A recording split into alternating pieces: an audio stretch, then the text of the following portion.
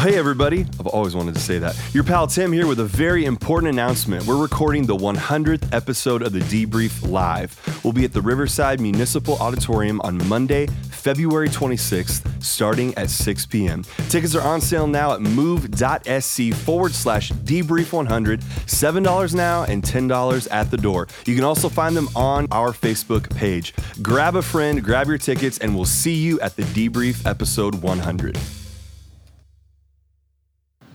I've not had a donut in probably 10 years. Good for you. I have not had a donut in 10 minutes. Yeah, I can't say that.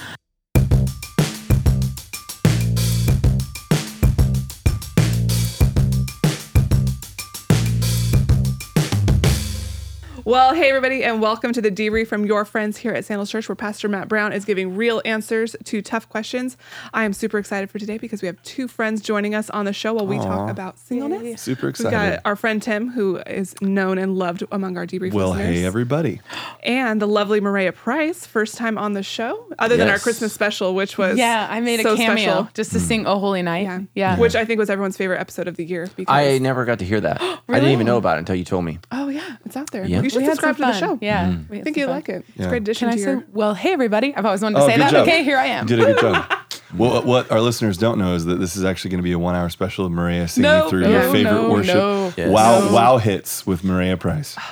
What's your Chris Tomlin song she knows. L. My middle name's Logan. The MLP. Yeah. There it the is. PMB and the MLP. Yeah. Yeah. Yes. It's actually the PMB TL, Pastor Matt Brown, trusted leader, which sounds a bit like a sandwich, but it's not. The PMB TL. I could go for a BLT. Yeah. That sounds good. Trusted leader. Have you watched the new CarMax commercials? They crack me up so bad. No. They have, yeah. haven't We seen be Sadibo. That's their. Say it again. We be Sadibo. What does it mean? It's an acronym. It's an Millennials, we don't acronym. It have means regular if TV. you don't buy our car, we'll buy yours. It's too long. We be Sadibo. It cracks me up, dude.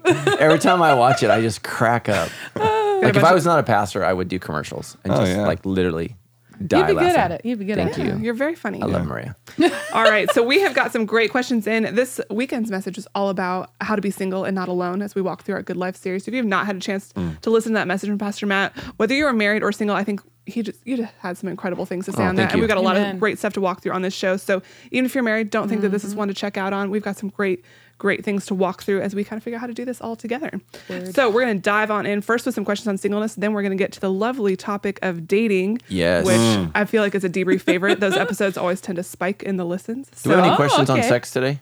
You didn't say. Not yet, but we could. Ooh. I'm sure 'Cause some will I come can't up. wait to make Tim sweat. Well, I say Let's just talk about yeah. Too sex. late. That's funny. Yeah. That's the song. I'm sure we Yeah. can find a way to work that in. So let's start off just on the topic of singleness. Ruby wrote in. We also got some questions about this on Twitter during our panel on singleness on Sunday night, which we will have up on our YouTube channel as well, and we'll include that in the show notes here. There's a verse in the Bible that talks about being called to singleness. Are some people called to singleness, and if so, why?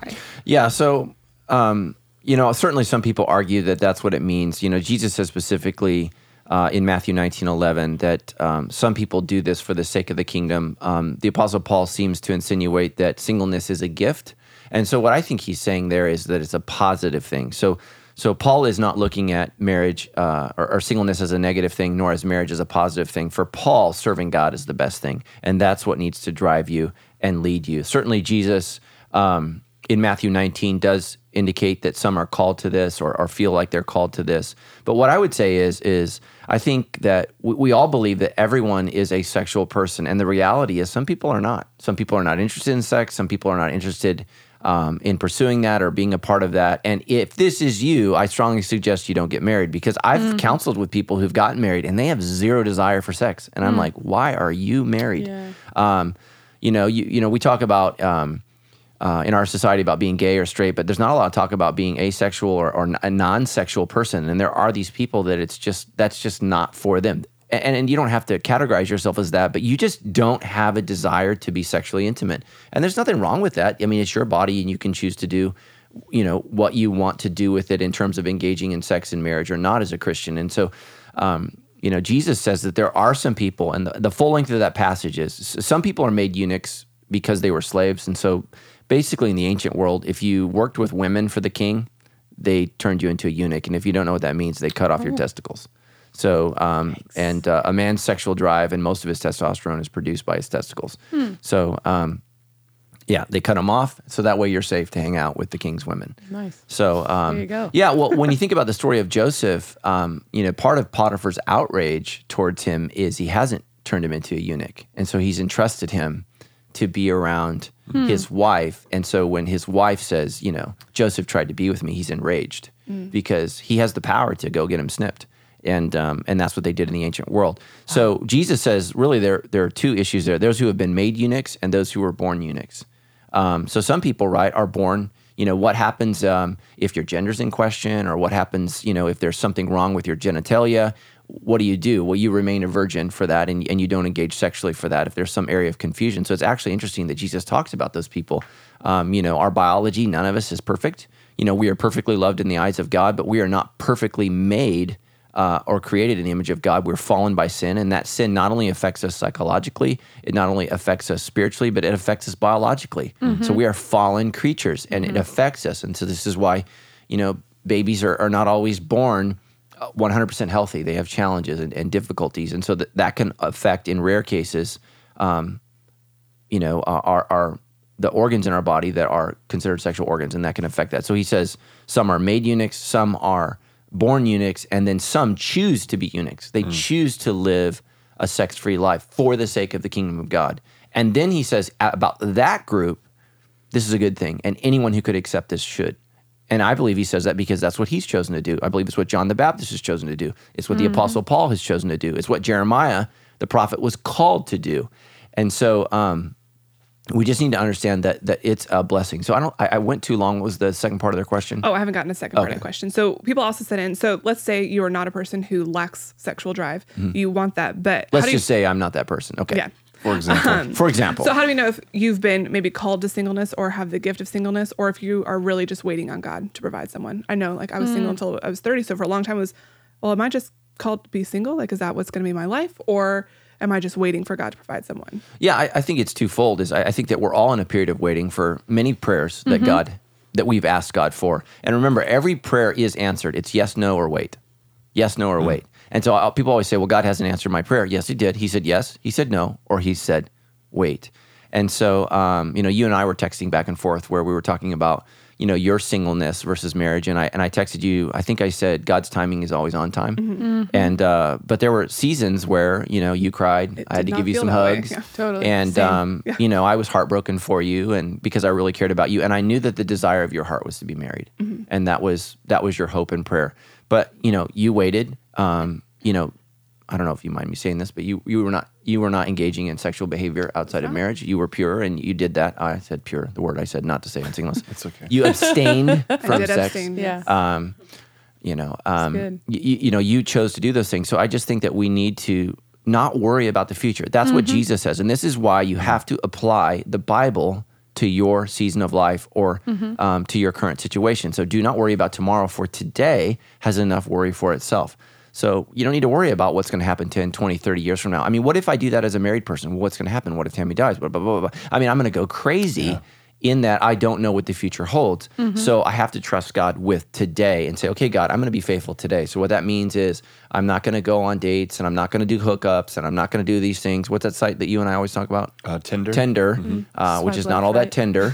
Right? There, thank you. No, that's good. Don't get on Tinder, don't swipe left, swipe right. Just get out and don't get on that stuff, because it's going to put you in a compromising situation. So Paul says, flee from anything that stimulates youthful lusts.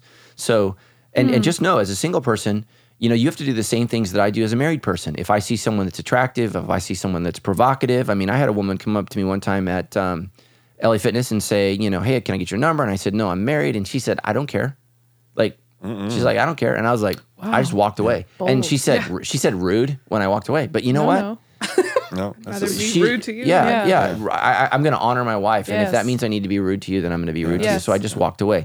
So we all have to exercise sexual restraint.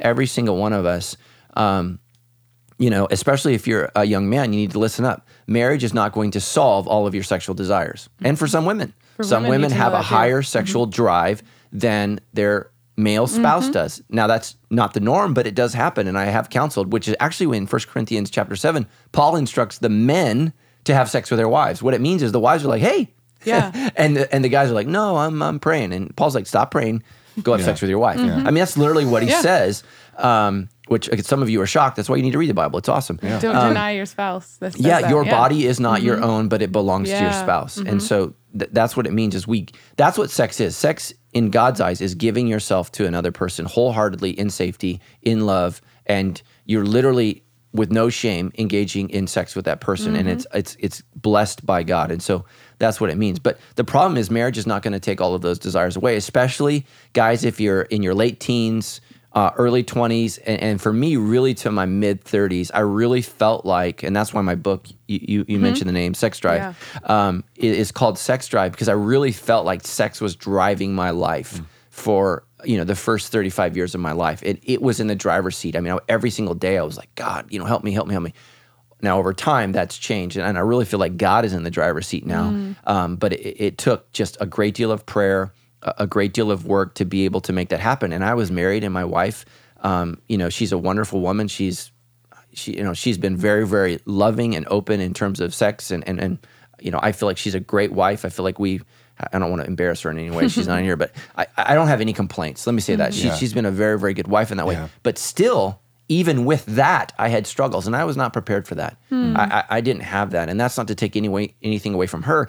It's just because I did not live a sexually disciplined life as a young man, and this is what every single person needs to listen to me. What you're doing right now is training for your future.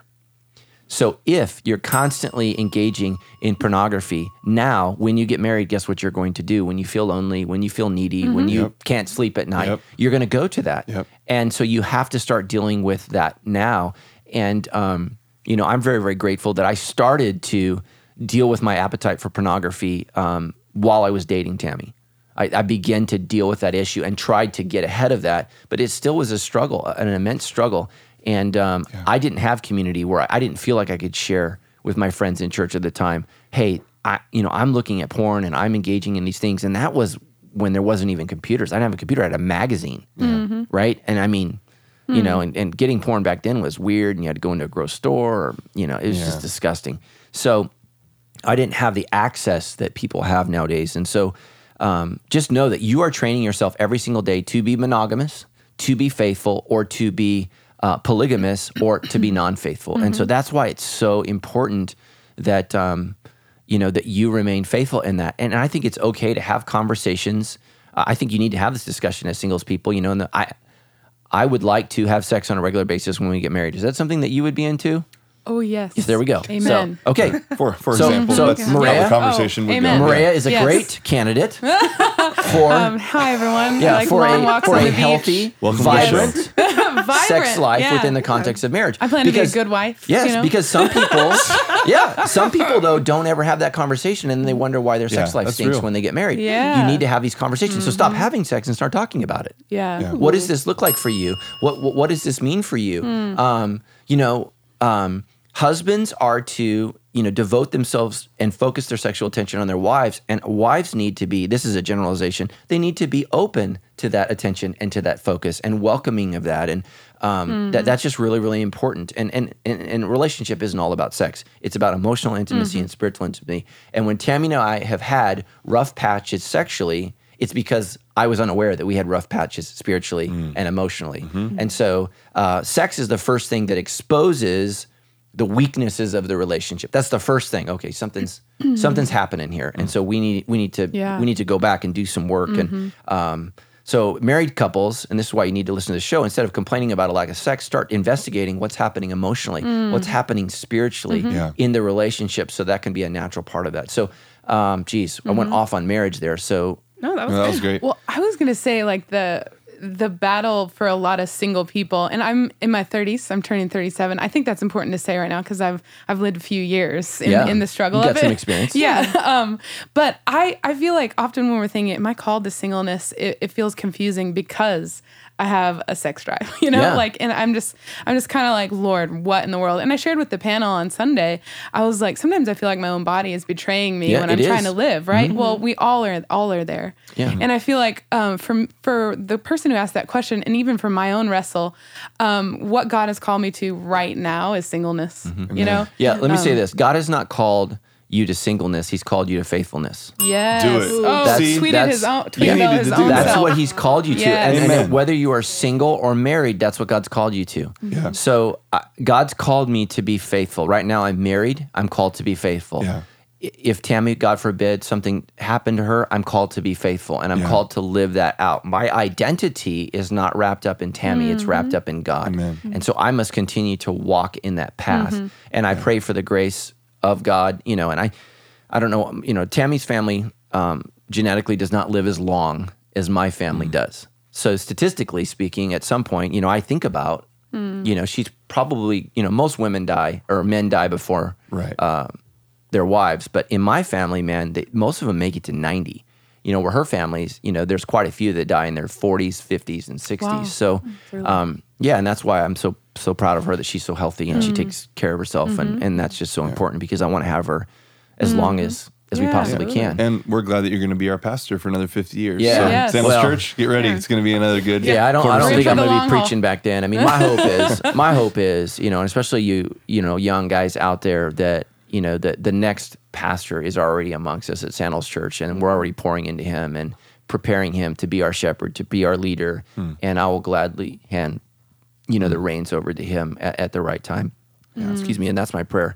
Sorry, guys, I've been sick and I've been taking.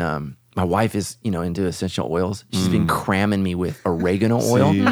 I literally That really smells. my breath smells like No, spaghetti. I don't smell you right now, but oregano smells. Well, I'm smelling it because I just burped into the microphone and it was like oregano. No, see, Oregano. oregano belongs on the pizza. It doesn't Yes. belong in the microphone. Right now, it's So, in my esophagus. That's where it is. Pray against the spirit of oregano. Yeah, I'm a well-loved man. She's Yeah. like anointing me with her witchcraft oil, you know. I just love what you said, though, just now of redirecting the conversation to what is the Lord calling me to do today? I had to confess, and I think over the years, part of why I got so frustrated being single in my mid-20s and even over the last couple of years, it's been a journey away from that frustration, is really confessing to the Lord that I want to have the control of what's the answer now. Am I going to be single or am I going to get what I want? And I want to know and settle that issue today. And my question for people that are in that place of, I need to figure out what the answer is once and for all, is that what does that do to your daily obedience? If the Lord said you're single for the rest of your life, you know, discussion over, how does that change your obedience today? The hope would be is that you obey today the same way you would be if he said, yep, it's single for the rest of your life, or, you know, wait 5 more years and I have someone for you. The hope and the promise of what Jesus is going to do through and in us, man, it's a process of obedience every single day. I think that we would miss out on so much of the beauty of following the Lord if he just answered some of these things once and for all. Oh, yeah. And if we began to operate in this, well, he's just told me and that's what it is. You know, I love the idea that I don't know. And that's something I've had to grow into, is loving the idea that God knows. He sees around the corners that I don't see around. And he's there already and preparing me for that. So I love what you're saying, because so many of us singles, we don't prepare for what God is calling, for what he could be leading us into. And because we haven't prepared for it, we aren't ready to step into it when it comes, that happens. Yeah. So I think the question of singleness is a self-focused question. The question of faithfulness is a God-focused question. And so what we need to do is we need to ask God-centered and God-focused questions. Yeah. So Luke 9:23 says, if any man or woman would come after me, let him first deny himself or herself, pick up their cross and follow me. So, and I think that we need to make sure that we make room in our church for people who feel so called to do God's work that they don't have time for marriage and they don't have time for kids. You know, I think about, you know, our family ministries leader here at the Hunter Park campus, you know, Janie Waybright. And, you know, Janie's been married now, I don't know, I think at least 10 years, somewhere around that, but she's chosen not to have kids. And what she's told me is, her kids are Sandals kids. That's who God has called her to fully devote herself to, and that all Sandals are her babies. Now think about that. And she loves our kids, and my kids love Miss Janie. We still call her Miss Janie. She's married now, but everyone still calls her Miss Janie. But that's just so important, and we need to honor that in her life, that she's chosen to love our kids and to solely devote her life to our children. And that's within the context of marriage, and we need to celebrate that and honor that. And the same thing is true of singles, for people that have devoted themselves and say, I just want to serve God, and I don't want anything to derail that. And Paul says in 1 Corinthians 7 that marriage can negatively affect your service for the kingdom. So we got to be really, really careful that we don't get wrapped up in a relationship that unwraps us from our calling. And I preach that. Yeah, There's so a lot thank of tweetable moments here. So really, really work through that you just really, really allow dating and marriage to become JV and let God remain varsity. Amen. That's good. Put God Amen. first. And so, Matthew 6:33 is seek ye first the kingdom of God, and all these things will be added unto you. And remember this, single people, Jesus says, everyone who gives up a spouse or children or home or their life for my sake will be rewarded 100-fold. So you got to remember that people who sacrifice greatly will be rewarded greatly. And here's one of the things that a lot of Christians don't understand. Heaven is not equal, and neither is hell. Both are personal. Both are very, very personal. For some people, good people, that just for whatever reason rejected God, their experience is not going to be the same as this individual who killed all those kids in Florida this week. That individual, assuming that he is cognizant of what was going on, if he's in his right mind, his hell will be very, very personal if he does not repent and give his life to Christ. And even then, I think it's very, very difficult and a very, very rare miracle for a true murderer to repent and to come right. And so we got to be very, very careful. We throw out the gospel like it's this easy thing, when Jesus says it's harder for a camel to go through the eye of a needle than for a rich person to inherit the kingdom of God. It's not easy to come to true repentance. Yeah. If it was, a lot of people would be Christians. Most are not. And so I think sometimes in order to increase the scope of grace, we make it cheap and we make it easy. So, and I think that makes us look dumb as Christians, So murder, especially killing of 17 innocent children, is an extraordinary sin that would require an extraordinary act of repentance. So I'm not saying that Jesus can't save you from that. I'm just saying that would be a very, very rare moment for that to genuinely happen. So it seems like to focus on the question, is God calling me to be single for the rest of my life, or is he bringing me marriage? Instead of that question, be faithful today. Focus on obedience today, and trust that the Lord will take care of that. Well, Paul says, and again, every single person, read every letter that he wrote. There's 13 of them in the New Testament. Paul says, I've learned to be content in all things. And that's the good life. Contentment in all things is the good life.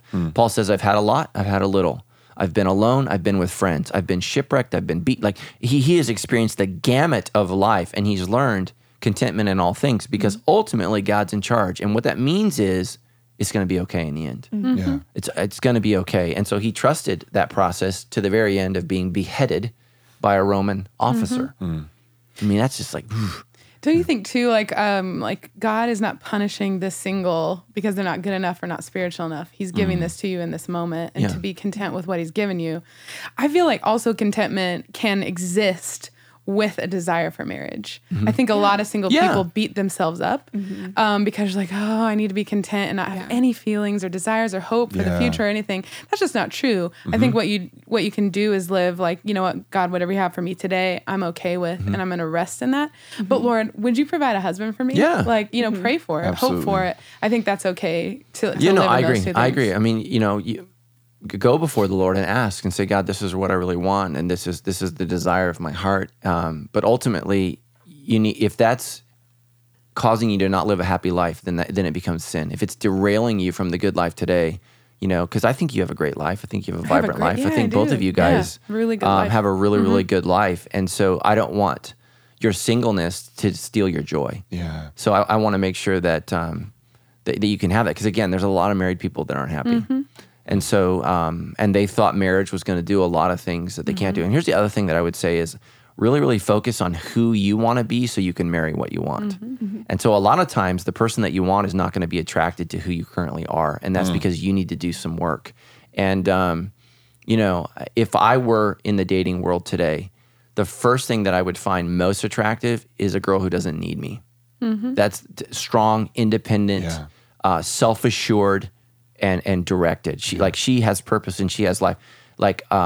She doesn't she's not needy. And I don't see that. Mean that you can't have needs in the context of marriage, but just that inner strength of that woman. And I think that I just know what a spouse is, and it's really, really fun to take care of somebody for like an hour.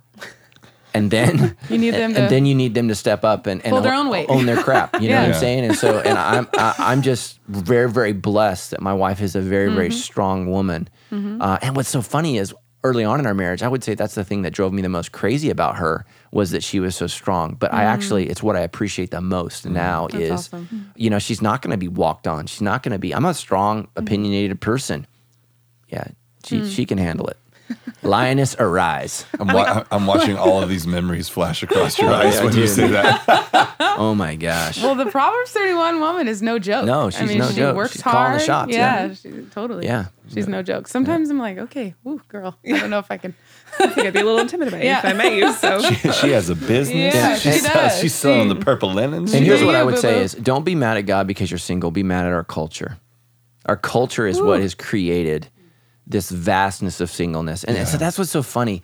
Everybody wants sexual freedom, but what it's really stolen is what we all really want, which is love and companionship. Yep. And so everybody go your own way and do your own thing, and we're all miserable and alone, hooking up with everybody. And now nobody, or very, very few people have what they really, really want is to be known, to be loved, and to have sexual intimacy within the context of the security of the relationship of life. That's what we were made to experience, but we have a hookup culture. We have a sexually promiscuous culture. And so what that does is it destroys love. It tears it down. And so don't be mad at God, because God gave us his word and said, don't live this way. Don't create this culture. And, it's so funny. Our culture says that everything's about love, but the truth is it's all about sex. And because of that, it's killed love for so many people. And it's just tragic. It's absolutely tragic. And so if you're single and you want to be married and that's breaking your heart, you're a casualty of culture, not of God. So, and that's just the reality. Young men today are not groomed and raised to want to be husbands, to want to take charge, and want to be leaders of their family. They're raised to play video games and live in their mom's basement until they're 45. That's what we produce. That's what our culture produces, and it's a problem. It's a real, real problem. And so as a church, we need to raise men to be leaders and to be strong. I think our culture does a great job in raising women to be strong and to be clear. I think we do a great job as a culture of producing strong, amazing women. We do a lousy job at producing men. So. Yeah. All right, so we're going to shift a little bit here. We had an anonymous question come in from a single mom who says, Pastor Matt, you said that the advantage that singles have is freedom with our time. I feel like this does not apply to me since I have to work full time and cannot do what I want with my toddlers. I'm in a small group and serve, and I'm involved in church as much as I can. However, I still feel very lonely. Does God call single parents to stay single like the Apostle Paul? And how can the message about singleness apply to us? Yeah, wow. So there's Good three question. questions there. First is, you feel like what I said doesn't apply to you. You're right. It does not apply to you. Not everything I say applies to everyone. So you've always got to take what I say and put it in terms of your condition. If you are single like Maria is single, does not have two toddlers. She doesn't have to juggle their schedule with her schedule and her work schedule. She has a little more time than married people who are juggling kids. True. You actually have less time than a married couple who's juggling kids because it all falls on you. So to answer your question, no, what I said does not apply to you.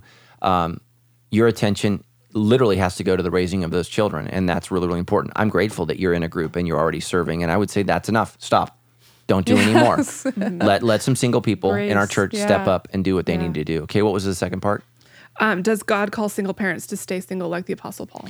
I think the best gift that you can give your kids is being content with singleness. I think it's very, very dangerous, especially if you have little girls in your home. The most threatening person in a little girl's life is a non-biologically related male who has intimate contact with them in the home, in the bedroom, or whatever. And so men are very, very dangerous to children that are not biologically connected. Now, that's not to say that there aren't loving, amazing, compassionate men who raise children that are not biologically their own in a way that honors God. They're just hard to find. So be very, very careful. And you have to be the chief protector of your children, and just know dangerous men will prey on situations like you and take advantage of you because they see your need and your desire. And, again, that's why I would say don't date online, date in community, date people that we know that are in community groups, that are in confessions, that are talking about what's really going on, because we want to really know the person before we give them access to your kids. And so the best thing you can give your kids is a stable environment, and that means that men don't come in and out of their life. That's very, very dangerous. So focus on them, love them, and trust God for that. I spoke with a woman at our panel. Her husband left her with a couple of kids when they were little, and she's remained single the entire time. And her kids were her focus. And I said, rightfully so. I think that's a good thing. Your kids need to come first in that situation. That's good. If God brings a miracle man or a miracle woman, that's great. But even if Tammy passed away, and my kids are almost grown, so my kids are 21, 20, and 15. Let's say I started dating. If my adult kids don't like this gal, she's gone. Yep. Gone. Like the most important thing to me is still my kids. Right. They're my kids, and I want to put them first. And now if they're inappropriate or they're overly clingy or they're being unfair, that's fine. But the bottom line is, I would never want to interject something in my family that tore it apart. We've already been torn apart through death, or in your case, divorce or whatever else has happened. Why bring any more trauma in the situation? And being a stepdad and a stepmom is difficult. It's very, very difficult, and it's very, very hard. And so make sure that, if you're dating somebody with kids, just know you're in for it. It is harder than if the kids are biologically yours. So just know you're really stepping into something that's very, very difficult. Sometimes it works out, but it's always difficult. So, okay, last part of our question. And just, that was pretty much it. How does the message on being single but not alone apply to us? Okay. Yeah. So I think you covered it. Yeah. Thank you. Great. So in your message this weekend, you mentioned that the population of Samuel's church is 54% single. Right. So the majority of our church actually is single. So David wrote in, said, if singles are such a large and important group in society and churches, why don't most churches, including Sandals, provide a minister specifically for singles like they do for married couples? Right. So all of our ministers are for you. That's what I would say, first of all. And so I think that when we identify, this is just my thoughts, and this is not inspired by God. These are just my thoughts. I think that when you identify singles in a singles ministry, you make a group that already feels weird feel more weird. Yep. And oftentimes, I think when you do that, singles ministries become dysfunctional, bizarre. Weird meat Nobody market wants to go to them or participate. It just becomes So a true. really, really weird thing. Yeah. My vision for the singles in our church is that they would be full-fledged members and a part of our church. So why do we have marriage ministries? Because you're trying to juggle two egos in the context of an intimate relationship, and you need a referee. Singles don't need a referee because it's just you. You can fight with yourself. Amen. When you're married, you need a referee, and you need a third party to help you figure your crap out. That's so good. So that's why is marriage is hard. Yeah. It's actually harder than singleness. Like I joked, what are you going to do, single people? Whatever you want to do, that's what you're going to do. Good, bad, or ugly, you're going to do what you're going to do. In married life, man, it is challenging. I mean, my wife and I, like we've had arguments over, I want to one day move to Hawaii. I mean, who fights over that? We did. Yeah. I mean, it's just crazy the things that you can get into. So marriage needs specific attention and focus because literally most marriages don't make it today. Yeah. And so we need to have people that come along that mentor and help people. And so this is what I would say. Singles, we're going to have a specific ministry as you enter into a lifelong monogamous relationship that you have very little chance of succeeding at. We're going to help you out. We're going to minister give you to whatever. you in that season because the truth is you have no idea what you're getting into. Yeah. No idea. It's difficult. I mean, how long have you been married? 10 months. 10 months, right? It's had some challenges. Oh, it's been challenging. It's been great. I love my husband very much, but we are two sinners Yes. who also now have to be roommates, and it's all the things. Blessings. There's unique hardships in singleness too, especially prolonged singleness. That's different because a lot of people get married early on in the church and haven't lived that, and so there's a unique perspective there that I want to say to singles. Just because there's not an identified married single minister doesn't mean there's 54% of us. Yeah. You know, you can talk to us. We can be in community, we can be serving on a team. Let's identify and be real about our struggle. Let's point each other to Christ. You know, you're not alone. There's so much for us here. We're here together. You know, You're not alone. And just like you've said before, I mean, you're isolating a group who already feels isolated. So taking and saying, now there's this other thing, go do that. And instead of driving us toward participating in what's already built into community, whether it be in groups. We had around 50 people, I think, on Sunday night. 3 new groups started. That's and amazing. 50 people signed up for groups. And that's exactly, I think, the response of singleness. When you think about who's reaching out to us, it's the church. It's what's already been created, and it's you and leading us and saying, this is how you get ready for the future that God has for you and live the vibrant life right now. So being a part of what's already, what group do I join? Any community group. That's the group you join. Our group is an awesome blend of, we have, I think, three married couples and then 5 singles. And it's just a really awesome opportunity to at all stages of life dialogue together and grow. That's what I need. I don't need to be with a bunch of other single people who are all maybe at even times upset with where they are in life or maybe disconnected in a different way. And I need to be with people that are pushing me and giving me a glimpse of the future that I hope for. Both community groups I have been a part of, I've been the only single adult. And I actually haven't hated it. Yeah. I loved it. And I have to share from my perspective so they understand how they can encourage me because it's unique. But they're my friends. They're my community. They love me through what I'm going through, and they've done a good job with that. Married people can do a good job with that too. Sometimes you have to help them understand what's hurtful and what's not. But I'm in a group with only married women, and they're like my besties. They all showed up to the panel to support me. They sat in the front row. They cheered for me. I loved it. Yeah. And even just single, I would say to even single friends listening, you have a unique opportunity by your faithfulness to the Lord and pursuing Him to even challenge married people. We're talking in our group last night, and I'm just thankful to the Lord that I can be in a season of devoting my attention to Jesus in a way that would lead a married couple to go, I want to follow the Lord like that. I want to be in the Word. And they start to see, and you're a gift, Maria, to your groups, right? Well, yeah, and I remember specifically when Stephanie was single, she was in relationship with some pretty crabby wives. Yes. And you Stephanie chose the best words. Yeah, for Stephanie that. challenged the crap out of these women. Here they are griping and complaining about what she's longing for and praying for. Wow. God has given you, and no, He's not perfect, but no, guys. And so singles have an opportunity to really just kind of challenge married people. Like, look, shut up, and Stephanie just said, God help me if I'm ever that woman that is not grateful for the blessing that God has given me. And I said, I will remind you.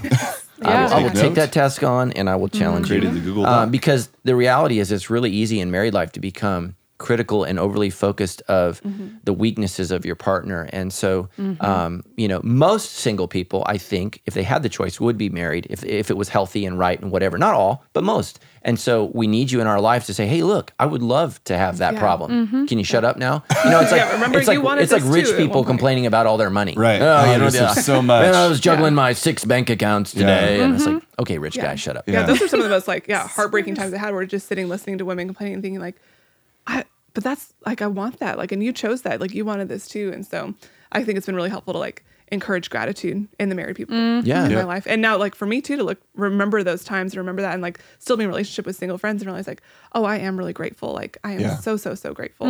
I think I have a unique amount of gratitude for my husband and the opportunity to be married. Yeah. And what I love too, Pastor Matt, what you said, I remember at the end of our wedding is probably the thing I'll remember most is that you said you're choosing this. No one is making you do this. And I think that's been a really helpful thing to remember and even remind married friends who get cranky or even single people who are no, I really, really want this. You're choosing this.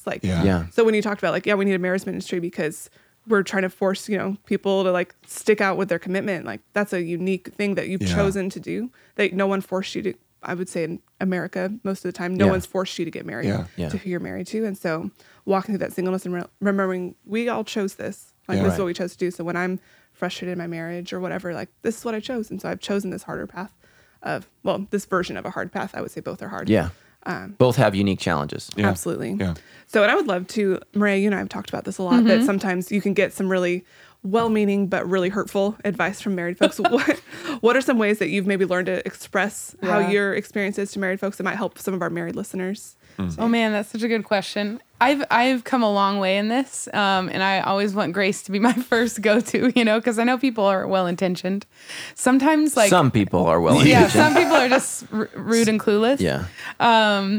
But yeah, I mean, every time, almost every time I share something about being single, I'm met with, or even just people see me and they're like, "Oh, you're single," so they give me advice, unsolicited advice. Oh, and I feel like that's one of the things that's the most frustrating. I mean, I get advice about singleness every single day, and I'm not exaggerating. So first of all, I need to respond graciously. But second of all, I think remember that the single people in your life, when they share with you or do, open themselves up of what they're struggling with, even Pastor Dan Crowley has taught us how to listen and attend. You don't meet with advice right away. You don't fix it. You don't answer it. Just be with them. Just hear them. I just had a conversation that was really frustrating with a dear friend. They're like, "Well, what are you doing about it? What are you doing about your singleness?" I hear that all the time. "Are you putting yourself out there?" I'm like, "Look, I live a social life. I have a lot of friends. I am working. I'm in the church. I go out on the weekends." You are not an ostrich. You know what I mean? I'm putting myself out there. You know what an ostrich does, right? Put their head in the sand. Yeah, that's not you. There are people who are like that, sure, but just because I'm single doesn't mean I'm doing something wrong. So if married people could fix their perspective on that to think, "Hey, Maria, what is your experience like? Just ask me, how are you doing with that?" Instead of, are you on eHarmony? Have you tried it? Yes, I've tried it. I hated it. I met this guy, dated. I remember a bunch of people telling me, "We're really surprised at how balanced you are as you're dating this guy." And I'm like, okay, because I've been waiting so long, I think people think I'm crazy. But no, you can be cool. You can be chill. Yeah, you can be chill. But I think unsolicited advice is some of the most hurtful things. And then just honestly and graciously communicating. Sometimes this is hard when you say that. I've even had to say that to my parents. People for 15 years since I was in college and after, "Oh, you got time." Well, then they stopped saying that to me because that's not true anymore. What do we meet people with? We meet people with the truth. "I'm so sorry you want a boyfriend. Every one of your friends is getting married. You're amazing. You're beautiful. God has a plan for you. Yeah. Let's work through our life right now together instead of, 'You got time,' or, 'Oh, there's a good guy coming your way.' Or, just all these little, what do you call them? Prescriptions for that. Just give the truth. And that's always sustaining, do you have anything for that? No, I think that's great. I was even going to say on the other side of that, married people can continue to tell us the truth. Sometimes when people say, "Well, why are you so worried about marriage?" I'm like, "Because I've been listening to you talk about it." And the way that it sounds is not making me feel very excited. Scary. So in one way, I want you to be honest, and I want to learn from what you experience. So if we're going to have a dialogue about, well, how am I, help me get prepared then. Because I want to be ready to say yes. And I've told you, I haven't done a good job in my life of preparing up to this point. Right. But I want to prepare now because I want to be obedient and faithful to the Lord. So married couples can, when we dialogue, tell me how it's really going. Tell me what you wish you would have looked for and done differently, because I'm not miserable in that I'm single, but I could be miserable if I make the wrong choice in marriage. And so continue to share with us truth. Tell us how it actually is. My parents had an amazing marriage from what I could see. As far as I know, that's has integrity and is genuine. And so that was part of what led to me idolizing marriage, is I saw what they had and I thought, if I only had that, everything would be okay. And so again, hearing you, Pastor Matt, talk, hearing Dan Zimbardi, hearing Dan Crowley and others share about the hardship, even in the 10 months stuff that you've been honest, that's helpful. It's helpful to hear the truth, because the truth, as you've said, is what sets us free. The truth is what helps us to be ready. The truth is ultimately what we want to build that relationship on in the future. So it's not just, well, what's wrong? Well, let's help you get here. Meet this. No, tell me the truth. I want to see why it's hard. And then that will let me make a better decision when we move forward. I don't say sharing the truth about the good and the bad. Because I think especially when people would talk to me when I was single, it was like, "Oh, well, marriage is really hard. You should be thankful for being single. You don't have to deal with all these things." It's cracked up to be, But it's also really great to hear the good things. And my hope is that I can share like that marriage is really awesome. Like I really love like getting to live with my best friend. Like it's really cool. Yeah. And I remember even people will do that with parenting and children. Like the number of people that are like, oh, having kids is a little worse than. So when Tyler and I started talking about having kids, I'm like, no, like, have you heard what people say about having kids? Have you heard how our life is going to be a living hell for the next 5 to 18 years? Look at the bags under their eyes. There are also good things about having kids. Like people keep doing it. They're probably not the worst things in the world. Yeah. But again, like sharing the good and the bad. Because otherwise then you could walk into marriage thinking like, okay, like when's the other shoe going to drop? When's this going to get terrible? Yeah. And not walking in with just like, it's either going to be super awesome and solving my problems, or it's probably going to be terrible because everyone I know has told me that marriage is really hard and I probably made a huge mistake doing this. Like share the good and the bad, I would say. Ooh. Here's why I think you need community. So I think the wisdom that Maria just dropped on us is unsolicited advice. Don't give it.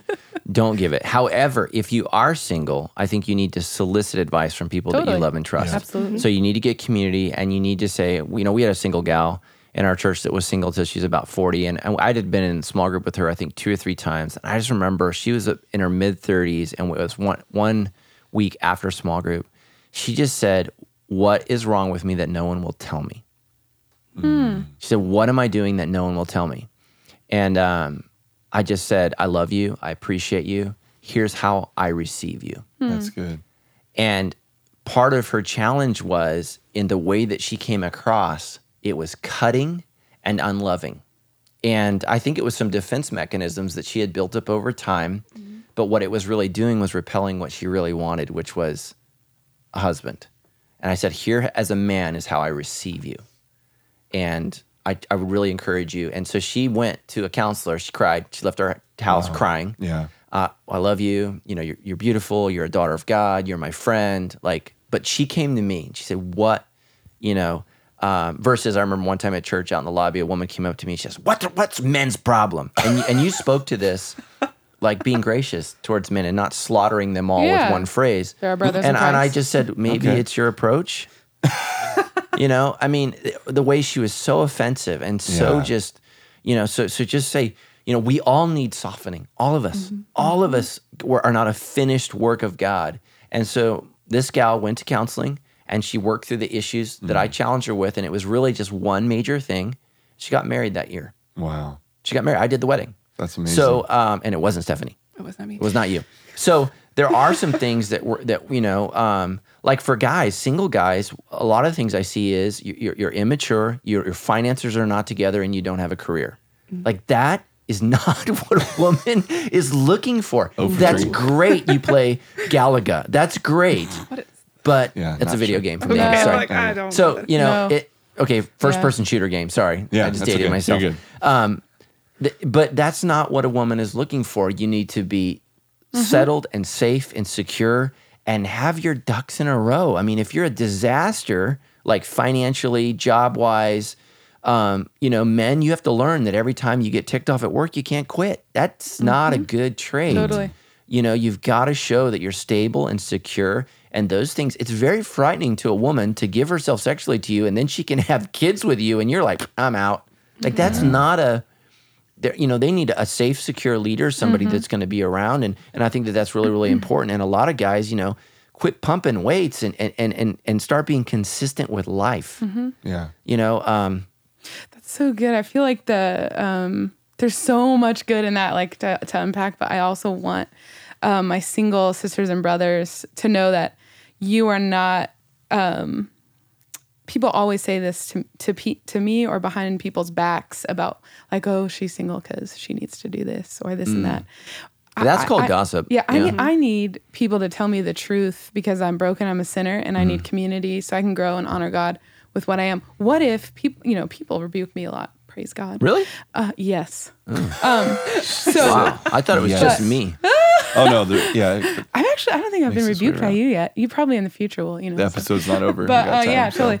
But what happens in that is oftentimes we think, oh, well, I need to get better so that God will reward me with a husband. And what if he doesn't? What if he doesn't? I'm still being sanctified. A lot of people say, oh, marriage is for your sanctification. So true. So is your singleness. Amen. You're not missing out on sanctification. Yeah, all three of us are gonna hit the bell.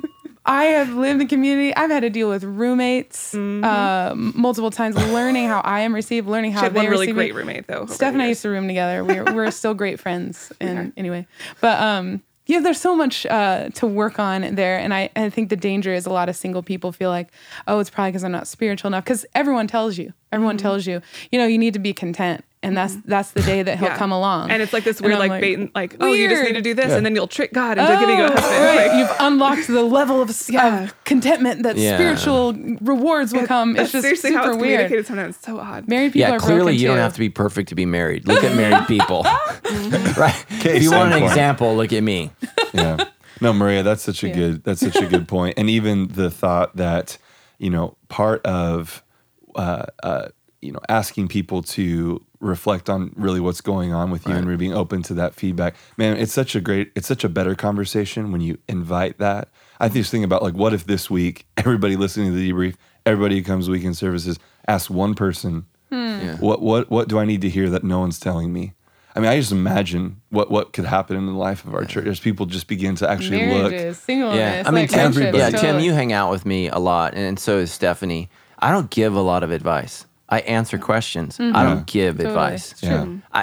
So if you're that little advice giver out there, just shut up. And what you do is, because it's literally a waste of time. Because unless you're being asked for it, they're probably not listening to you. But what you do, I think that's great, and I see you do so often, Pastor Matt, is you observe and then say what you see. Yeah. And that, again, is just helping all of us to understand, whether you're single or married, I can now identify and begin to move forward toward healing as long as I'm able to call it out and see what it is. And so just being able to ask that question, whether we are single or married, and being single, we do have a lot of opportunity to hear that feedback. And again, become sanctified in the responses that people would share. So that's great. Okay, guys, it's a moment I think many folks listening to this episode are waiting for. We are shifting round? to the conversation on dating. So we have a bunch of questions we're going to try to work through real quick. This first one comes in from Courtney. And I hear you, Courtney. It just says, dating in your 30s is difficult, especially if you don't have a large community of eligible bachelors, and I desire a man to lead me based on his faith. Should I be dating someone who's the same maturity level in their faith as I am, or is that something God will take care of in time? Yeah, I strongly encourage you to find someone who's at least as mature as you. And so here's the challenge as a Christian woman.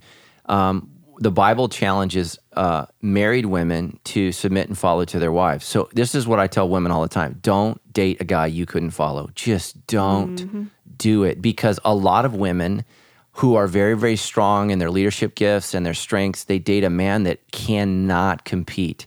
And it creates real problems in the marriage when the woman is so much stronger and so much more gifted. So that's just my encouragement to you is, we're all equal in God's eyes, but we're not all equally gifted. So find somebody that's giftedness is suitable to you. And if you're a super strong woman, that's going to be really challenging. So what I would do is, because like my wife's a super strong woman. So what she's had to do is, what are some areas that I can submit and follow Matt in? Because she doesn't, like, she's the expert in so many things in our marriage. Like, I feel like we submit and follow her instinct on when we need to have conversations and when we need to challenge and a lot of things that I think typically moms and women just are better at. And I just defer. I'm like, man, that's your gift. God's put me in charge, but I don't make every decision. I'm like, man, I'm going to trust you on that. You're a mom.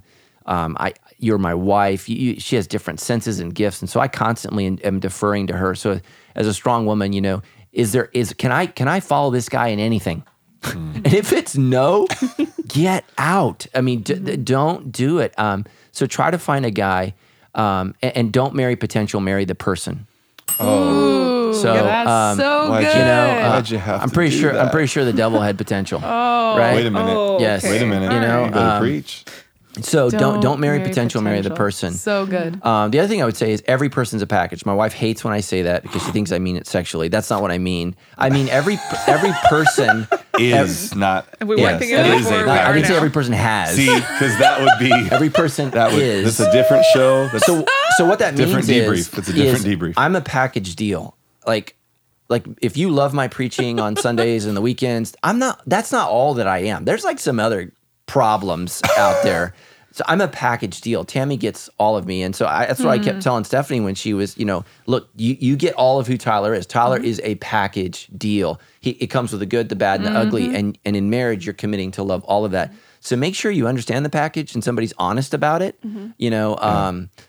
Talk about things, things that have happened before, encounters. Nowadays your health is on the line. If they've had a bunch of sexual encounters, potentially they could have a disease that kills you. So make sure that you're talking about that. So you have your own issue too. Your brain. Be aware. Yeah. And that's why I think roommates are so important. If you're a single person, I would really encourage you to constantly be living with someone. And I know that's not always the best, but to have roommates, because what roommates help you do is realize where you need work. And whoever seeks isolation seeks his own desires. That's what Proverbs says. And so make sure that you are intimately connected. And what that means is in your home, in your apartment, don't be alone. You say, well, people bug me. Yeah, and you're a people.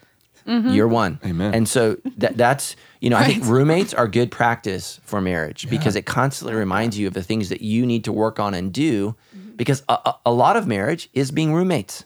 I hate to tell you, single people, there's a lot more roommate time than there is sex time. That's just the reality. So you've got to learn to be a good roommate. And I'm even having to challenging my kids on this. I'm like, okay, you're 21 now. You're a roommate. You're not my kid, and you're a bad roommate. So I need you to help out with these things. Right. There's something I just thought of when you were saying that. As a single, having a ton of roommates, you might identify with this too. I think we talked about it a lot, but don't expect your roommates to be your covenant relationship either. Have like healthy expectations for your roommates. Okay. They're just your roommates. They're there as sisters in Christ, brothers in Christ. Yeah. Because I think there's a lot of well, why don't you want to do everything together, and why don't you do no? It's because you're asking like that. That's why. we're living our lives. Let's edify each other and sharpen each other, but we're not in a covenant relationship. And sometimes I think that gets tricky. Yeah. I don't know if that makes any sense, but that was really good. Yeah, absolutely. Well, and I think too, just walking in, yes, God's going to grow both of you over the course of a relationship, but you need to have a good place to start from. I think the number one thing I learned in dating was, there's so much to figure out in dating. We don't need to also figure out if you're going to grow in Christ more than you are right now. I needed to know, I had to learn to trust Tyler. And so I had to learn to trust the Tyler who was already following God and learn to trust that person. But trying to learn to be in a relationship with a person who's also still learning about their faith and learning to grow that's too much. Dating's hard enough. Yeah. Don't also be dating and watching to see if they're actually a Christian or not. I was dating this guy 2 years ago, and we dated for 5 months. And the one prayer, I felt like the Lord was leading me to pray this and to realize I just wanted to see him be convicted. I wanted to see him walk through something like that, and I never did. And I don't think there was anything, wrong with him necessarily, but I was like, Lord, I just don't see someone who is living a confessional life. There's nothing there. And I feel like that's something to look for. No one's perfect. But if they say, you know what, I'm sorry, I probably didn't react right on that. Whoa, that's a huge deal that they did that. That's a respectable thing. A person who can't admit they're wrong doesn't know how to live right. So. Yeah. Boom. So we both went for it. I deferred. No, I think Maria, your wisdom just comes out there is that, we can never live the good life unless we can accept and admit the bad things we've done in our life. Yeah. And so you just have to be able to do that. And again, I say it all the time, Christians should be the best apologizers in the world. We live under conviction constantly. God is showing me every day, that's not right, don't do that. I got convicted about something just yesterday. I was literally getting my son a Juice It Up, and I was scrolling through Olympic news, and literally there was an article, woman's top comes off during performance, and my thumb literally was going to click on the article, and I just instantly in Juice It Up was like, that's not for you. I don't even need to read about that. There's nothing, why do I care? But I was instantly convicted, and I didn't read it.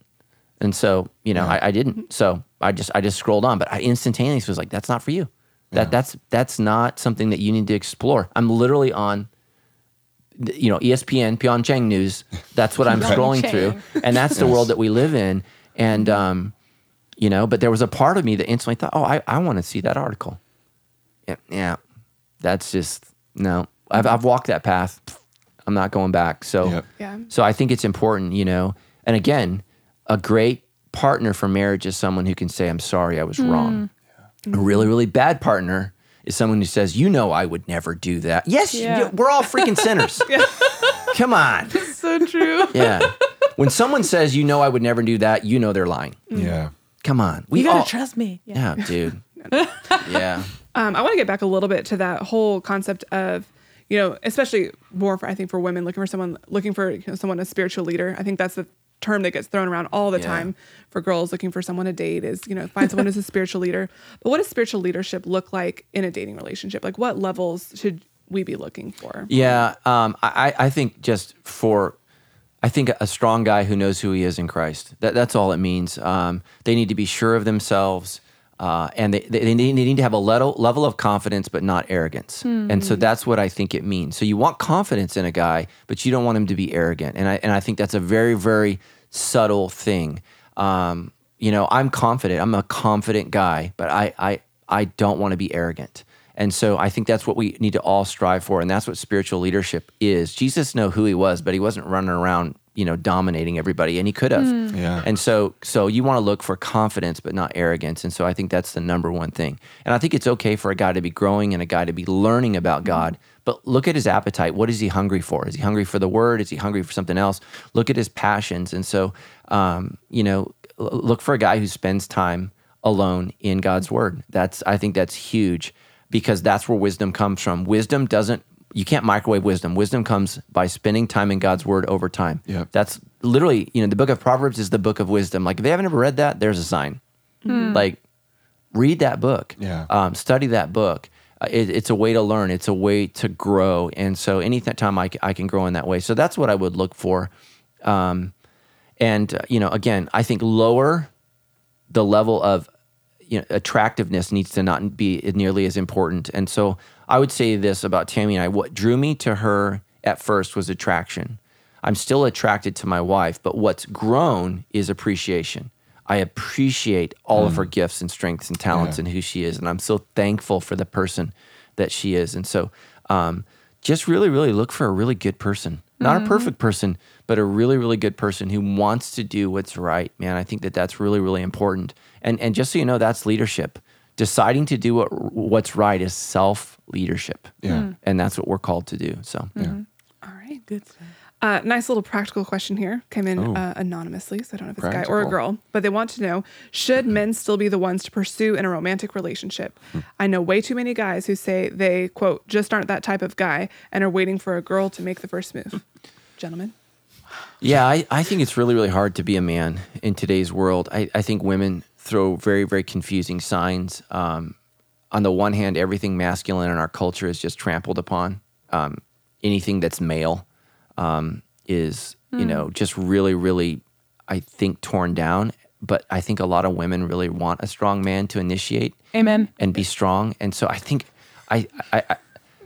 I think that dating is confusing enough. Culturally, we've just thrown a curveball at men, like do this, but don't do this. But I mean, nowadays, guys can be assumed that they're especially at work, like you don't want to be fall under sexual harassment or something. So I think guys are so scared to death. Here's the tragedy. Good guys are scared to death. Bad guys are going to do what they're going to do. Right. Those guys.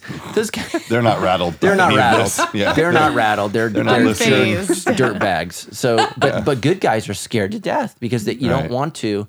And here's what I would encourage you to do is just start hanging out and being friends. Yes. And I think it's okay, if Murray and I were both single, to hang out, have fun, and for me to say, Murray, I really like you. Could you ever see us dating? Mm-hmm. Was that something that you could see? Because I would be open to pursuing that. And if she's like, well, I kind of like it, give people a safe out. Yes. Right. That way normal, it's not awkward and weird. Yes, Be normal. Thank you. Yes. Just be normal. Don't be like, Maria, I feel like God has spoken to me and the Lord hath said, Weird. thou doth needeth to be thy wife. Yes. 'Cause that's just I weird. needeth to leave. Yes, I needeth to pursue another church. But just, and again, try to hang out in groups, and always include people, and especially single people. Hang out with singles that are affirmative of you getting some attention and dating, because singles can sometimes block and tackle and knock people out of your way. So you want to have friends that celebrate. If somebody's into Maria, you don't, or you, my brother. You don't Yeah. want somebody that's like, no, look at me. I have to get all the attention. Right. So that's what I would say. But I think that somebody needs to make the move. Just do it in a non-weird, aggressive way. Yeah. Just say, I really like you. I don't think there's anything wrong with saying, I really think you're awesome. The word attractive doesn't have to mean like stalking. Right. Yeah. I think saying something's attractive about someone is just saying you think that there's some really likable things about that person. Who doesn't want to hear that? Yes. Right. I feel like you could go, I'm an advocate for dating, but appropriate dating with boundaries, right? Like I feel like so many people step into like, oh, we're going out on a date. Oh, we must be in a relationship know if I need to now. marry them. Like, Yeah. what are your intentions? Like girls ask that. I'm like, simmer down. Yeah, simmer. Like, That's good. go His to intentions are to have coffee with you. Talk about your favorite colors and what Like you did I started that to week. sweat and just hearing you say that phrase. Like I was like, oh, we're in a just detail. I simmer blacked down. out for a second. I Go was like, miniature oh. golfing, Yeah, who doesn't love have miniature golf? fun. And then at the end of it, if they like, I'd love to do this again, and you're into it, say, yeah, let's do it. Yeah, Or- let's hang Anytime. out some more. Or Or full you don't have grace to go date someone else the next night or the next weekend. Like, yeah. long as you're not making out, like doing, weird, Okay. like intimate, conversations. Promising like, your future to them. Yeah, but I wish people would date more, even friends. Like, hey, like sometimes like I notice guys being a girl, just because we're single doesn't mean we're on the prowl or like everyone. So I just want Wait to a put that minute. out there.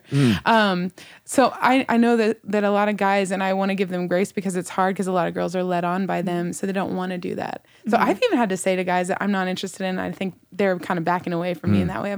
Hey, can we just be friends? Like I don't. I'm not looking to date I'm not you, looking yeah. to date you or anything. That actually happened with my good friends on the worship team, and now we're like, he's a really special friend to me, and he's starting to date someone, and I'm supporting him in that, and it's just a blessing, So you can be natural and normal. Yeah. And there's really no risk, I think, in being direct. Like that worked out for Tyler. Like he would just ask me like, hey, like I love to take advantage of like one of your Friday nights that you have off sometime. He's like, and then he clarified like, so I could take you out and I we would could like to get to know take each full other. advantage of your Go Friday ahead, evening. Tyler. And I if had you reached a recommend. Tyler. point in dating where I was like, why don't I just say yes? People ask me out. What is one date gonna hurt? Like Yeah. this guy seems normal. He seems like not a crazy person. 1 hour of my life not gonna be terrible. Like I remember when he emailed you, I was like, oh my gosh, Stephanie, lay your vibes down. Email him, like I ask him can't to do that. volunteer. That's so but yeah, like we were friendly, and then he just directly asked me out, and I wasn't like, oh my gosh, what's this guy doing? I was like, oh yeah, why not? What's the worst that could happen? We have an Yeah. awkward dinner, and then we never see each other again, or we get married and having a kid. That's fine Well, too. and those are the So, two outcomes. Yeah. Yeah. What's the worst You that could got happen? to being dinner direct? either way. Yeah. So. I love what you said about being happy for other people. Yeah. You miss out on so much joy as a single person if you walk through the marriages of your friends in mourning, Yeah. like watching Stephanie go through her dating, like be in the office and like, oh my gosh, like we're like, he is a poet and a construction worker. There is a God. I know, dude. Like it was so like, this is He so makes me exciting, sick. Yeah. It was his. The Lord he's is such good a to good those who writer. wait on him. Yes, Lord. I just remember at your wedding, like just really thanking God, and like that was an experience for me of joy instead of disappointment. And that can be a thing for a lot of single women. Don't forget to celebrate and just enjoy it for other people too. Yeah, and I would even just say like, I didn't walk with you as long as like Pastor Matt and even Maria, but like Stephanie, knowing because you did share your story, very publicly, right? Yeah, maybe I'll throw it in the show notes. Maybe I won't. Maybe she will. We'll see. But that time, and maybe I'll use a word that's strong, but like the suffering of like this is hard and I don't like this of the years of being single. I was worshiping the Lord and thanking Him for what He Amen. Me provided in too. your life at your wedding. Thanks. And it was sweeter for those that were able to have walked that hard journey true, with yeah. you. Like the Lord got more glory through the hardship of I that know, I single fun cried. party. I cried when You she did. when she came out. Yeah. I was like I the remember. dad. But I just literally was like, It was so beautiful. to not miss that we're all now celebrating more because of what seemed like is this a waste? Is Yeah. this too hard? Is it ever going to be? And now we're all in a Yeah. place of more adoration toward God for what He's given. Like Yeah. that's powerful. Amen. And that redeems and makes it all worth it. Yeah, So, it's a fun thing to celebrate. There's not now less available out there for other Exactly. single girls. Yeah. Which At I our think we marriages, there's going to be a lot of praise. Oh, Amen. it's gonna be a party. Amen. I'm looking forward to that. So, yes, Lord.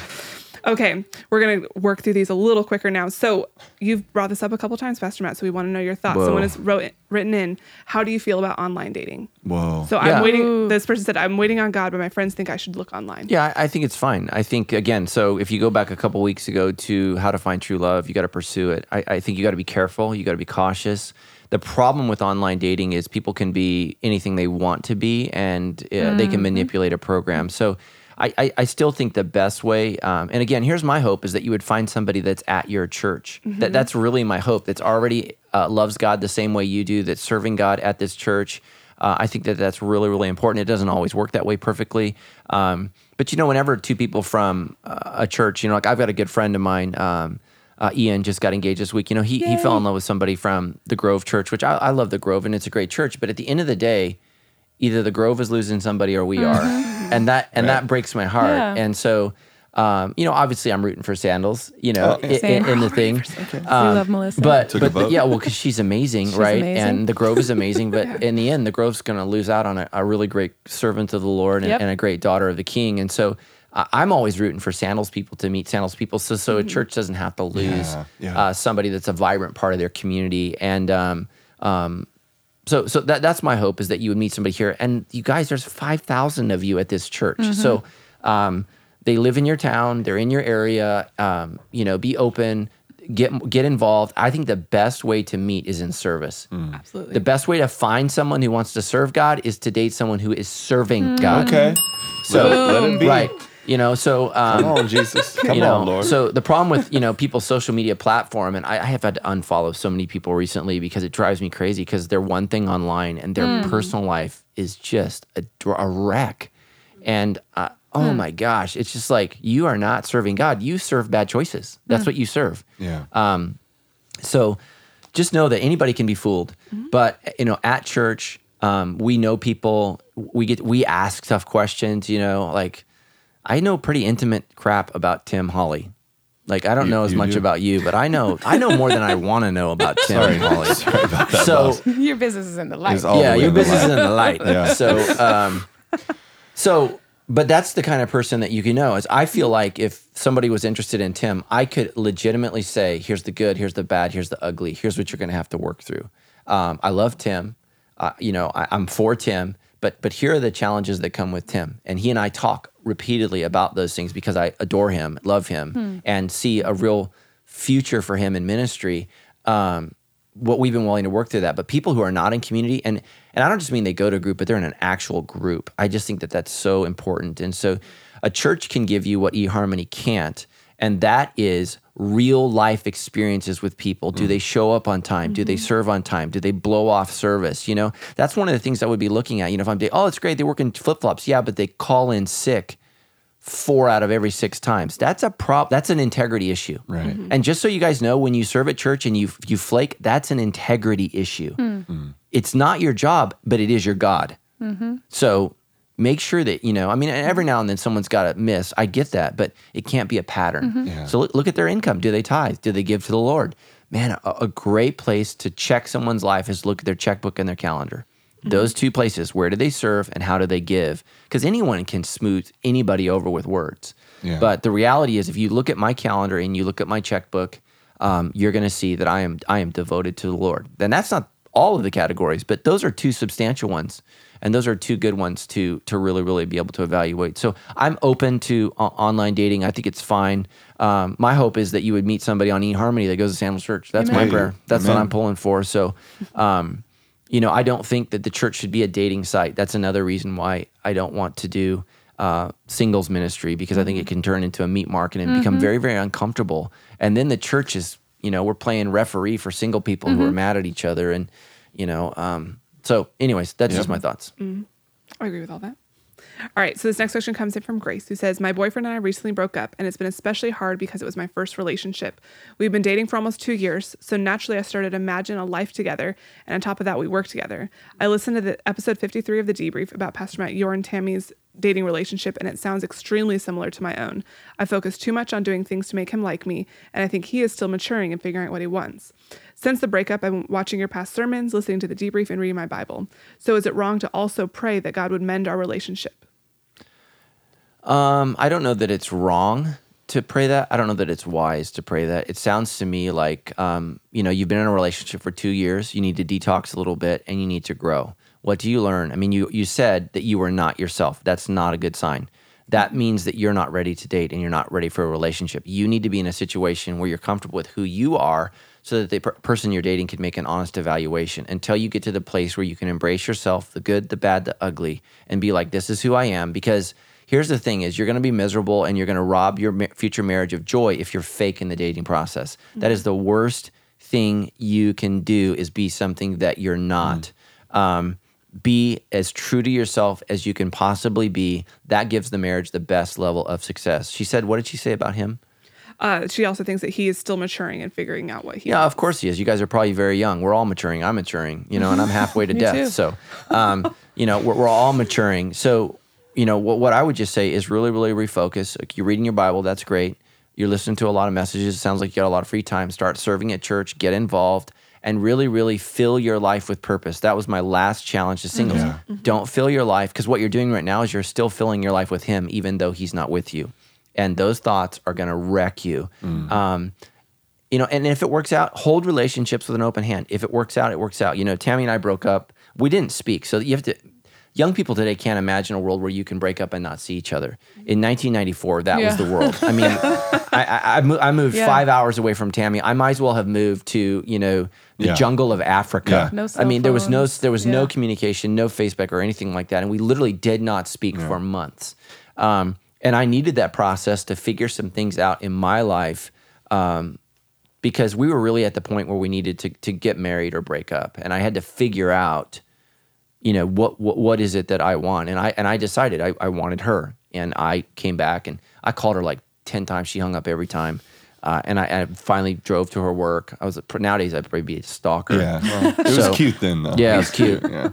But just really told her and that you're the one that I want and I want to be with you forever. And so that was a real pivotal moment for me. But I actually needed space so that I could make a decision. And sometimes it's really, really hard to make a decision when you're so close in proximity. I think breaks are natural. I think they're good. I think they give perspective, and they allow you to refocus on God and your priorities, because what God was calling me to do was serve him full-time in ministry. And so I needed to get my head on straight, and it wasn't. And so we needed to break up. And the truth is, it's another story, but I really feel like we should have got married immediately because we made the decision. And once you're engaged, sexual tensions are just, I think there's someone at the table who did not listen to me about advice on brief engagements. We had 4 months. That was brief. I told you 4 days. It felt way too long at the time, but we should have just got married at our engagement party. Just cut out that whole. Oh, dude! Like if you think you're turned on when you're dating, get engaged. You're gonna be like, oh my gosh, I must meet. Lord. There's a viral video. Lord. Super quick aside. There's a viral video of a woman who her dream was to get engaged and get married on the same day. Have you guys seen that? I've heard about it. That's what she wanted. She's like, when you ask me, like, I want to just the same day, and they did it. They pulled the whole thing off. It's crazy. Like, flew in family, like all this kind of stuff. So yeah, that's a little crazy. It's maybe taking the literal to the. But the next weekend, that's fine. Yeah. So. Yeah.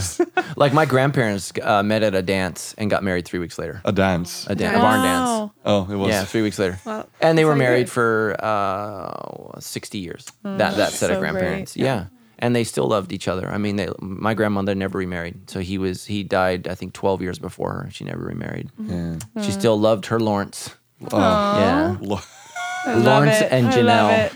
They were so cute. Did he host a variety show? Yeah, my mom and dad are getting ready to move, or they're preparing to move up here to Riverside. And one of the things we talk about is what do you need to get rid of and not get rid of. And one of my favorite things my mom has is the engagement picture or the wedding picture of my grandpa and my grandma. Oh, that's he's so handsome. He's in his uniform, and that's great. I love that. My grandma, boy.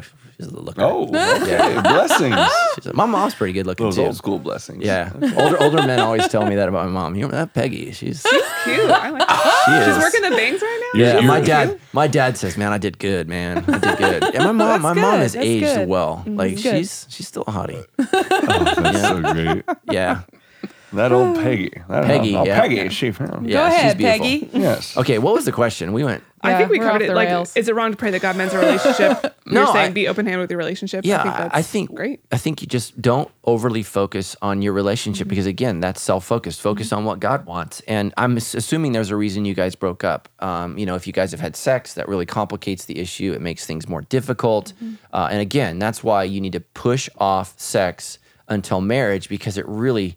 I mean, you think you can't think straight when you're attracted. Start having sex and you can't think at all. So.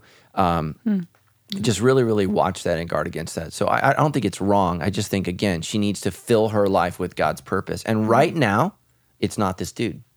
So Yeah. And I mean, 2 years is time to start building a life together. So you're going to need time to unwind that. Yeah, and it too. takes time, man. It takes time to unravel a relationship. So true. I got my heart smashed. I mean a good one. Like, in high school. And I think it took me 2 or 3 years into my marriage to Tammy to really process that. Wow. So I really feel like my attitude towards women was affected by this girl. Wow. Like she was evil. Oh, beautiful, but evil. But spirit of Oh man, Jezebel. Cruella DeVille. I mean, just emphasis on the devil. yeah. Women can be wicked, bro. Man. She was man. And I don't want to say her name. God, my luck, she listens to the debrief. She got saved. And she's been, Women can be evil. That's Dude, true. oh my gosh. But They're sneaky Mean. too. Yeah. and so here's the other reason why I think you don't want to date a lot because those experiences affect you and they stick with you and you start to prejudge guys or gals based upon your past and every marriage bed is a crowded room. oh, see. So I didn't want to reach it across is. the table And on so that one. you want as few I'm people vexed in my that bedroom spirit. as possible. So just really, really guard that. Yeah. And I think even like guarding like the difference between dating and being in a relationship. Like go on dates, be open-handed with those Yes. dates, be done. A date doesn't have to mean a Yes. relationship every single time. You can go on a date and say, we're good. Yeah. Yeah, no, I'm not talking about dating. I'm talking about I was in love. This is Relationship, the one. Ooh, see, Oh yeah. man, I mean, our future was planned. Crush. Oh. I Yeah. hate breakups. They're the worst. Boss. They are the worst. All right. So one last question from Daniel. It's also a breakup question. Daniel. I feel like it's very... He's I've in the heard lion's den right this now. Christian breakup question before. This girl and I have been dating for 3 months. We're both Christians and believe in God, but for a long time it was more, we go to church on Sunday, read the Bible every so often, but we still sin and do whatever we want. About 2 months ago, she began to go to church 2 nights a week, plus Bible study on Fridays, and started really showing an interest in strengthening her faith. Now, yesterday, she decided we needed to stop seeing each other because she realized that her relationship with God is new and she needs to build a strong foundation with Him before jumping into a relationship with a man. But my question is, why is it not okay to build a strong relationship with God together as a couple and use that as a strong foundation for our relationship in the future? I don't want to give up on this relationship, so should I give her some space for a while and see what happens, or just move on? Yeah, if you really like her, Daniel, I'd give her some space and see what happens. What I would encourage you to do is to do what she's doing and really get focused on your relationship with God. I'm really proud of her that she's figured out that she's a hypocrite. Most people that attend Sandals are. They go to church and then they do whatever they want to do. We need to choose to be Christian every day. We just do. And I have to choose to be a Christian every day. And what that means is it guides my thoughts, my actions, and my feelings. And so she's doing that, and I'm super proud of her. I hope she's not using Jesus as a crutch because Christians like to do that. The Lord told me, Maria, it's not going to card. happen. Sorry. Yep. Yeah, which is awful. Yeah. Don't put How on do you God. kind of tell the difference in between those times when it's like, oh, I need to break up because I need to focus on my relationship with God, and when are you just using that as kind of an out or like an Yeah, I mean, excuse? I don't know. I think only the person knows. That's an issue of integrity, and I can't speak to the matters of the heart. Only God can. So, I don't know. I think usually it's people. I mean, sometimes it's God, but usually it's people. And so, I think though, anytime in relationship you find yourself drifting from God, that's the sign to get out of the relationship. That is the immediate sign that you are not ready for God. And again, pursue God, not marriage. Your purpose in life is to pursue God. So if you're in a relationship and you see an immediate drop off in your relationship, I even think this is true of friends. I think it's hard to make a friendship that's not godly than to enjoy a friendship that starts out in the right place. I just think it's easier. Yeah. My friends that we just literally started with Jesus, those friendships are way easier to talk about Jesus, live for Jesus, and do the things of Jesus than my friends who we just really liked each other, and then over time we've gotten serious about God, it's harder for us to put God into that relationship because it started off wrong. I'm not saying it's not possible, it's just more difficult. Yep. And so, that's what I would say is if you find yourself drifting from God in dating relationship, get out. Because God's number one, and he's called you to serve him, not the relationship. So, so that's my advice. Boom. Good stuff. All right. Well, thank you guys so much for joining us on the show today. Thanks for having Yeah, us. I need to take a nap. I feel like we just Maria, gotta run you were a blessing today. know. You were a So blessing. are you. So are you. What about me? You were a Sorry, blessing all and the time, trusted leader. Don't were. forget the old married guy. Seriously, and I would say, even just for those of you that didn't get to see the panel on singleness, I think it's going to be available it is later this available. week. Yes. So YouTube. please take a listen We'll to have that. that on the show notes as soon as it is available. Pastor Matt, you shared so many really wonderful things, and I'm just grateful for the way that you and our church are bringing up really hard issues during this series on the good life, because they are helping our lives be better. And that's what we hope for everybody who's listening now and those who will hear this later on, that your life will be better because you obey the Lord. Amen. And you've been really leading us into that discussion well. So thank you for that. Absolutely. God is good. So if you want to get the notes from this show, we'll have some of those resources that we've talked about. You can go to that at debrief.show/99. Guys, this is episode 99. It's Whoa. really More. exciting. Make sure you come to our episode 100. Yeah, we are We wanna recording see you episode there. 100 next Monday. 99 We will- episodes. Yes. Class There's of a- 99 right here. Oh, I love that. Wow. You can also follow us at Debrief Show on Instagram, Facebook, and Twitter. That's where we'll have information about how to get tickets to said show. We'll throw some quotes from this episode out there that you can share with your friends, single and married alike. And you can also, if you would like, support Sandals Church and the Debrief by texting Give Debrief to 951-900-4120. We love being able to do what we're doing here on the show, and you can help us do even more. We love when you text that we number with love all when of your you give monies. us money. Thank you. Thank you for that. But yeah, thank you guys so much for joining us. We'll see you next week. Boom.